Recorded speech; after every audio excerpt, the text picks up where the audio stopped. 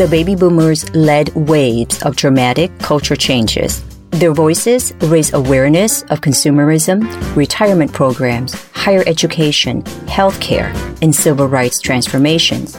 Now, the baby boomers have reached an age where it is our turn to give back to them for their voices, their struggles, and their footprint on the society we benefit from today. Boomer Living Podcast is dedicated to the support and the enhancement of senior living and the baby boomers' needs and demands. We welcome conversations between caregivers, providers, gerontologists, geriatricians, neurologists, technologists, developers, and operators with one objective: to serve our baby boomers. By bringing together these experts and the baby boomers' families, we can share our knowledge that will educate and inspire others on how to care for the baby boomers. We're a social platform that focuses on the respect and care of this aging population that gave their youth and their wisdom to the society we benefit from today. On today's episode, I am talking with Robert Espinoza, and I'm really excited to hear his experience in the fields of aging, caregiving, long-term care, and long-term care workforce issues. You know, often not enough credit is given to those working in the front lines at long-term care and senior living communities. So I'm really glad to have someone here that can shine some light on this topic. Robert, thank you so much for being here on Boomer Living. Thank you for having me on. I look forward to our conversation. Yes, thank you. Let's start by having you share with our audience a little bit about yourself, where you're from, and what projects are you working on right now? Sure. So I work for PHI. We are a national organization focused on strengthening the direct care workforce, and I'm the vice president of policy. So I oversee our policy, our research, and our public education division. Some of the projects that PHI is working on right now include a report series on the direct care workforce. It's called Caring for the Future, and it describes the variety of challenges facing this workforce and this sector, and everything that policy leaders and providers can do to really transform this job. We also have state advocacy initiatives in North Carolina, in Michigan, and in New Mexico. And we recently released a report on New Jersey's direct care workforce. So we're seeing a lot of excitement and energy in states around the country to strengthen this sector. Personally, I'm from Southern Colorado. I'm from a city called Pueblo. And I moved to New York probably about 20 years ago and have stayed here since.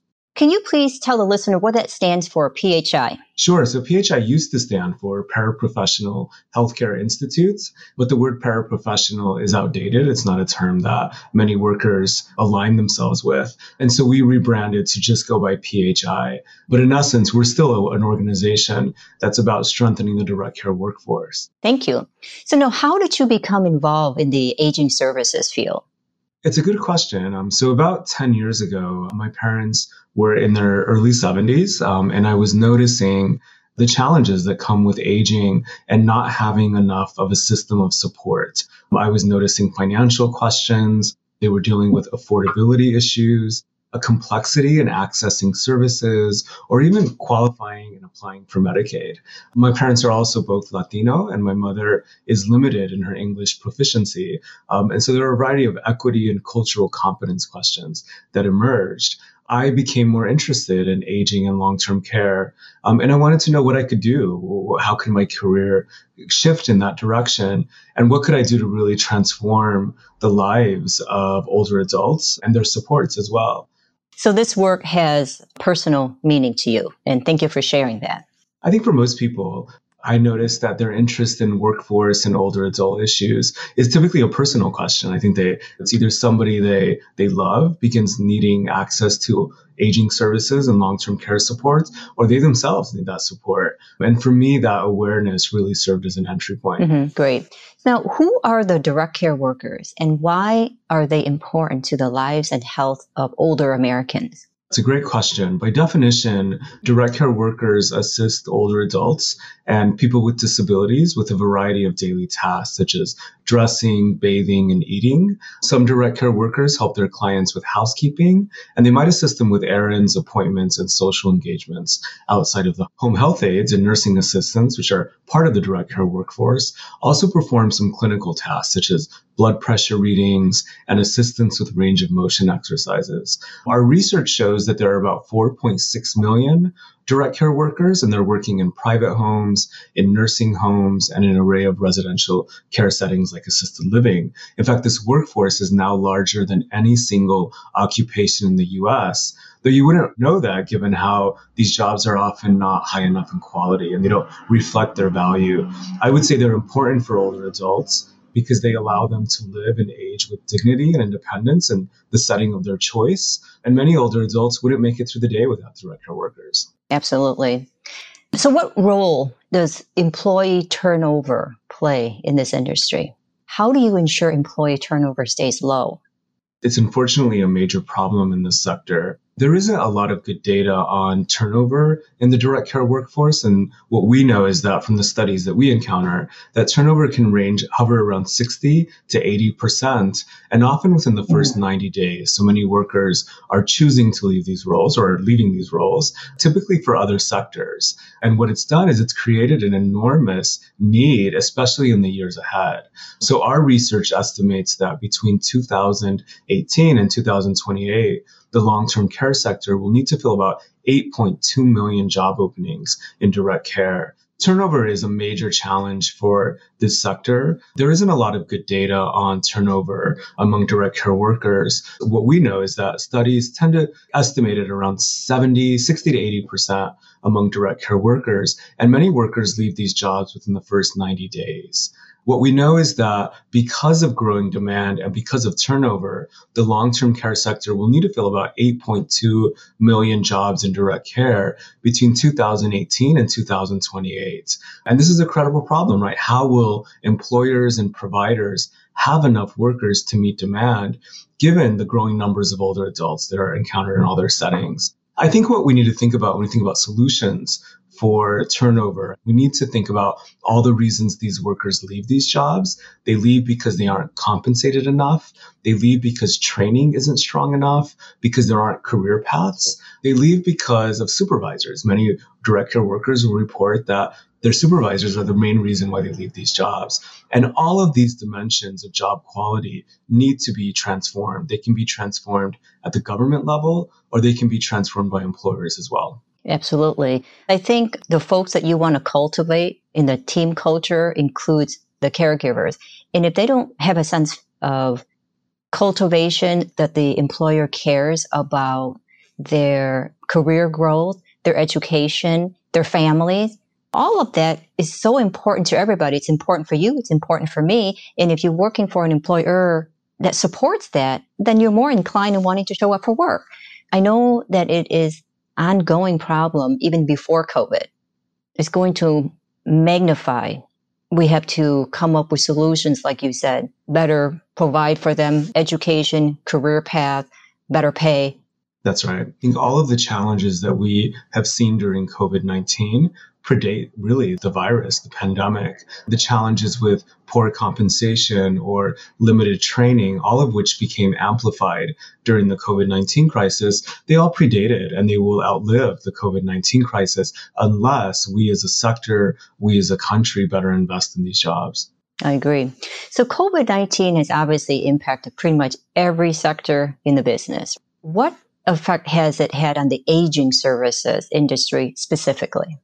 On aging services, I think given that the disproportionate impact of COVID-19 has been on older adults, specifically older adults with underlying conditions and people of color who are older, I think it's had a tremendous impact. We focus primarily on the direct care workforce and the long-term care sector. And what we saw from the very beginning was that direct care workers were on the front line of this crisis. They were, of course, supporting older adults and people with disabilities in their homes, in nursing homes, where the COVID-19 crisis has really ravaged the lives of older residents and their workers, and in assisted living facilities. Yet they were often doing this without proper PPE, without enough supplies, without testing. And we'll see if this happens again with vaccines once they're introduced. We also saw that many direct care workers, because they weren't guaranteed that they could be protected and they weren't properly compensated, about $12 an hour, many workers left the sector. So a recent study estimated that the number of direct care workers dropped by about 280,000 workers during the first 3 months of the crisis. And most of those were in home care. Essentially, workers were saying we are not willing to risk our lives for $12 an hour if we can't be guaranteed safety measures. And the data that we've seen on this sector has shown that, about 318,000 nursing home staff have suspected or diagnosed cases of COVID-19, and approximately 900 have died. That's as of mid-September. There aren't comparable figures on home care workers, but we can imagine it's probably had a similar impact. I'm glad to have this opportunity to bring this to light. So you recently wrote a new report on the direct care workforce that outlines 5 areas and 28 key strategies for improving jobs in this sector. So what do you see as the biggest challenges the sector is facing? And can you go through the report? Yes, absolutely. So the report is called Would You Stay? Rethinking Direct Care Job Quality. And it takes a look at the direct care workforce and the long-standing challenges in job quality that have shaped this workforce. It also looks at the impact of COVID-19, and it introduces our new framework at PHI, which we're calling the 5 pillars of direct care job quality. The 5 pillars are quality training. Quality jobs should ensure that all workers acquire the skills, the knowledge, and the confidence to succeed in their roles. And one key element of this pillar is, for example, designing competency-based, adult learner-centered instruction with hands-on learning. These roles require that level of instruction. A second pillar is fair compensation. Workers should be able to achieve economic stability, and they should be able to plan for their future like all of us. Among other elements, this includes providing a living wage as a base wage, and also access to full-time hours. Many workers don't have access to full-time hours, and that creates poverty-level conditions. A third pillar is quality supervision and support that really honors their expertise, their contributions, and their diverse life experiences. And here we argue for the importance of centering direct care workers in an organization's mission, their values, and their business plans. And the fifth is real opportunity. How do we invest in workers' learning, development, and career advancement opportunities? And a key element here is making sure that workers have access to career paths where they can increase their responsibilities, their wages, and their titles also improve and are commensurate with their level of experience. By the way, these 5 pillars are met primarily in the report for employers, but they should also inform public policy, and they should inform all of our everyday decisions. This is very good for employers, whether it's senior living, home care. It ought to become part of the discussion for the policymakers. So where can people find more about your report? How do they access that? Absolutely. All of our information in that report are on our website, which is phinational.org. Great. Now, while you've mentioned some of the problems this industry faces every day, I wonder what gives you hope about the future of this sector? It's a great question. I think what gives me hope are a few things. One is I'm inspired by policymakers in states all around the country and even at the federal level who are beginning to gradually propose new laws and policies that improve compensation, that strengthen training, that provide career paths, that strengthen the data and the financing around this workforce. It gives us a sense that governments are waking up to the reality that these workers are important, but their jobs don't reflect that importance. We're also seeing a lot of innovation coming from the private sector as we all grapple with these questions. And I think they will play a critical role in making sure that these jobs are strong and that they're optimized. I think for older adults, one of the most promising developments for me has been in regard to social insurance programs and long-term care. In 2019, Washington State created the nation's first public state-operated long-term care insurance program, where they pay benefits up to $36,000 for people who need assistance with regular daily activities. And we need those kinds of programs and public investment in long-term care that will make it more affordable for all of us to access long-term care and not require us to go into poverty to qualify for Medicaid. Also, these programs should create good jobs for workers, but it's a promising development. Wonderful. So what do you see, let's say 10 or 20 years from now? What is your long-term hope or expectation or maybe impact that you and your company are aspiring to achieve? Sure. I think in 20 years, I hope that we have expanded access to home and community-based services to as many people who need it, for regardless of what level of care you need it for. I think expanding those services and supports is really what most people want. Most people report wanting to age in their homes and communities. And I hope that 20 years from now, that's a reality. I hope that we create more equity for people, both as older adults, but also as workers.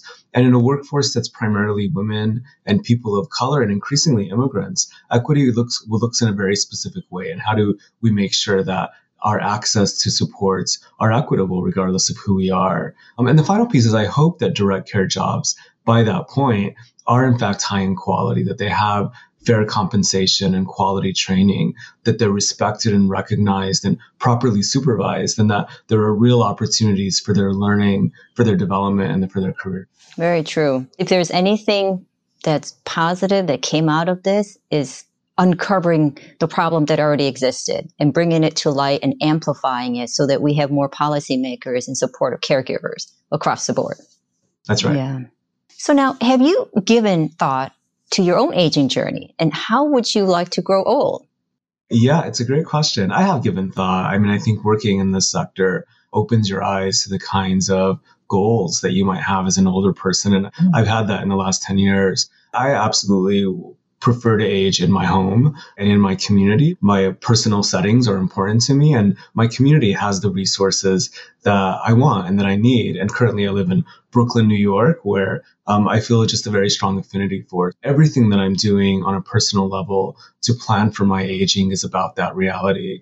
I also want to age supported by friends and by families. I don't want to be isolated or lonely. And those two phenomena, social isolation and loneliness, are a profound problem for older adults in this country. And we need to take measures ourselves as well to make sure that we have the kind of community supports and that we have strong friends and families and that we're taking care of our mental health so that we don't feel lonely. I keep an eye towards that as well. Mm-hmm. Very true. I'm so thankful of technology in the midst of the pandemic because it allows us to have this conversation, be engaged, and stay connected with family. But I also think we need to get back to that physical human touch and one-on-one, being at the table, having a meal with your mom, because you don't know, depending on the acuity level, it's not about words, it's not about conversation, it's about disposition and presence. Loneliness, isolation, it was a problem before COVID, and now it's amplified. And I'm hopeful that folks like you and many who are impactful in serving older adults find ways, solutions to not only to engage them through technology, but just more meaningful relationship, purposeful activities to allow them to continue to thrive. That's right. And for us, it's also in the setting of your choice, right? I think that older adults, all of us, should be able to choose where we want to live and age and thrive. And that requires, in many cases, well-supported, properly compensated workers. So I see that as part of my aging journey as well, making sure that workers have that level of support. Absolutely.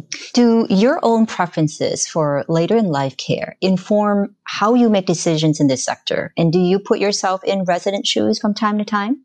I do. I also have, my mother's in a nursing home in Northern Colorado. And so I've had a lot of personal interaction with that setting and with the realities of the nursing home world. My father is supported for the most part by my sister. He lives with her. And so I see the family caregiving issues that surface as well. I think what I see in their lives and in my own vision for my aging is that it's important for long-term care to be affordable. I think that too many people don't have financial options. And we live in a country in which only Medicaid pays for long-term care, and Medicaid requires that you be poor and low income. And so that forces many people who need a certain level of care to first exhaust their assets and their income in order to qualify for government support. And this shouldn't be that way. And I think that I hope that we can imagine a whole new financing approach to long-term care that doesn't push people into poverty for that.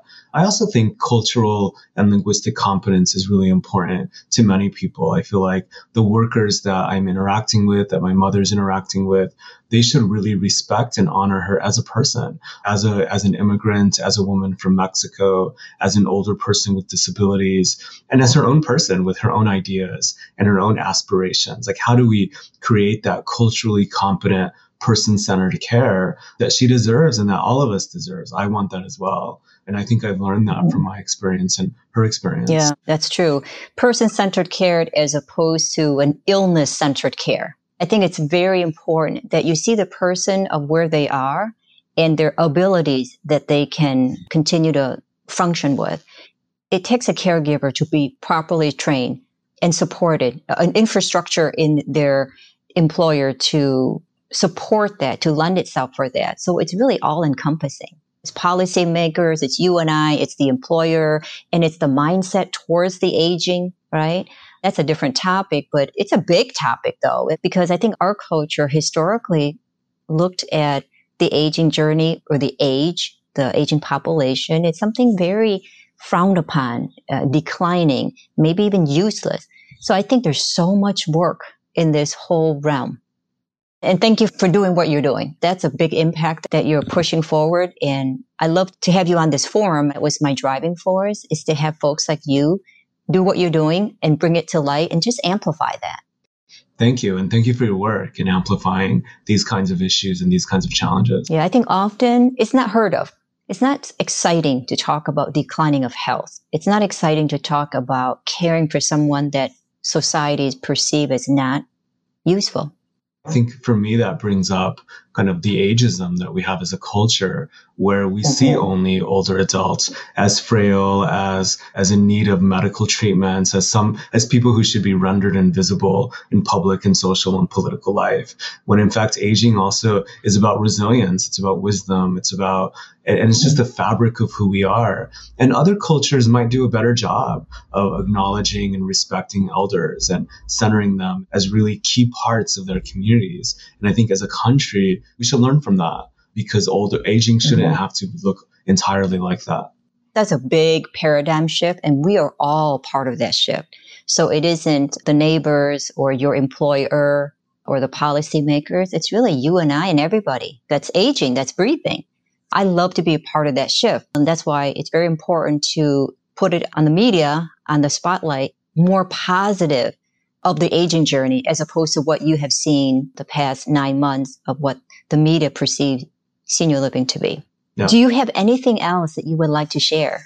I think the only last thing I would share is that I've learned a lot in the last 10 years, I think, working in the aging sector and with older adults. And that has been just incredible. When I first entered this sector, I didn't know how rich with information and how complex the aging support system is, the long-term care support system is, and how much it's evolved even in the last 10 years. So for anybody who's new to this sector, who's struggling to figure out all the pieces, connect all the dots, it will happen. I think it's something that happens over time. And the more we learn and strengthen the system, the more we can improve it. So thank you also for bringing attention to so many different issues that are important to older adults and their families. Yeah, thank you. And I love what you said, strengthen the system.